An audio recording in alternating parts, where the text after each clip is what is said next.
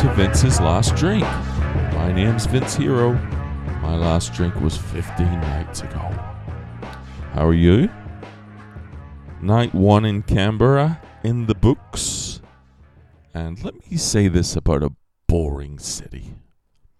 The lack of stress, the lack of drive, the lack of all-round zest for living really does produce a pleasant environment.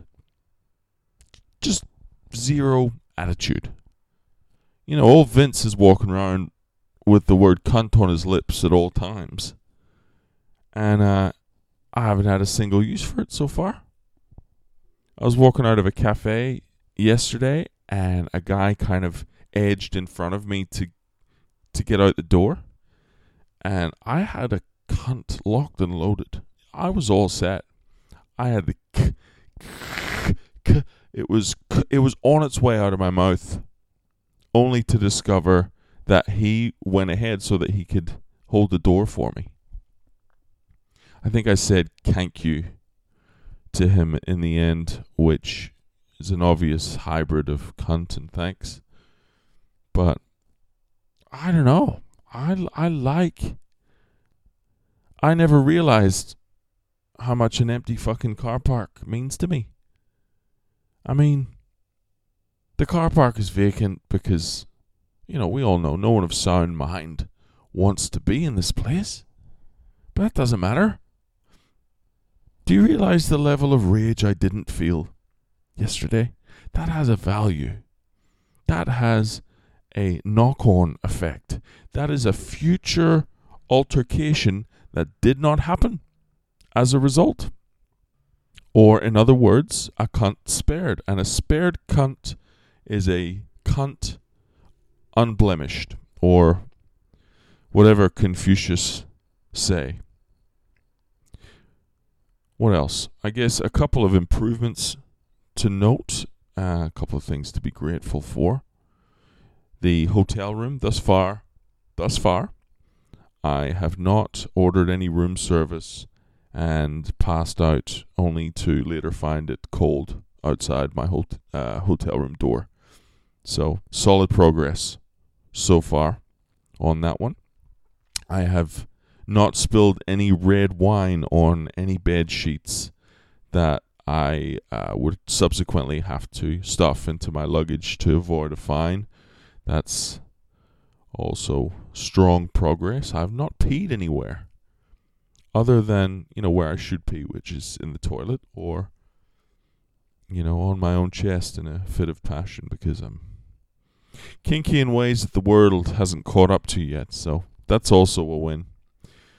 Solid progress. If anything, I probably just need to rein it in a little bit on the food tip. I'll say this about Canberra.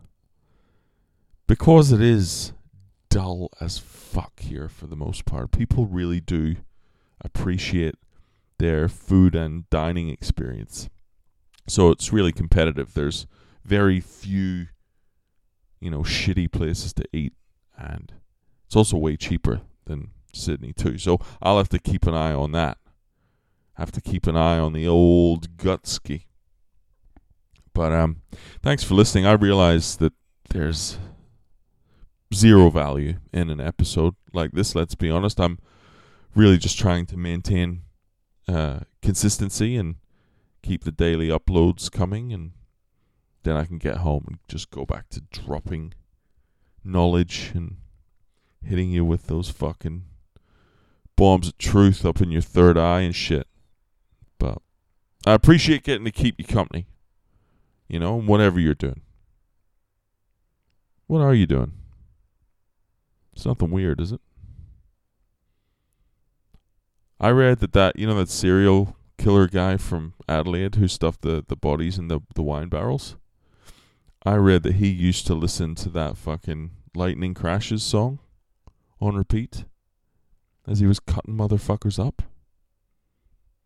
Lightning crashes. Can you imagine if you wrote that song, performing it live with that shit in your head? This next song really took on a life of its own.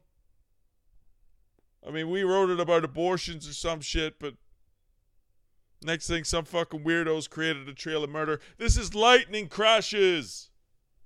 Don't make me that guy. If you are tempted to end someone's life, why not send me an email? I'm at vinceslastdrink@gmail.com. If you're enjoying the podcast, share it with a friend. I realize that's a big ask. Many of you never made any, but try. Talk to you tomorrow.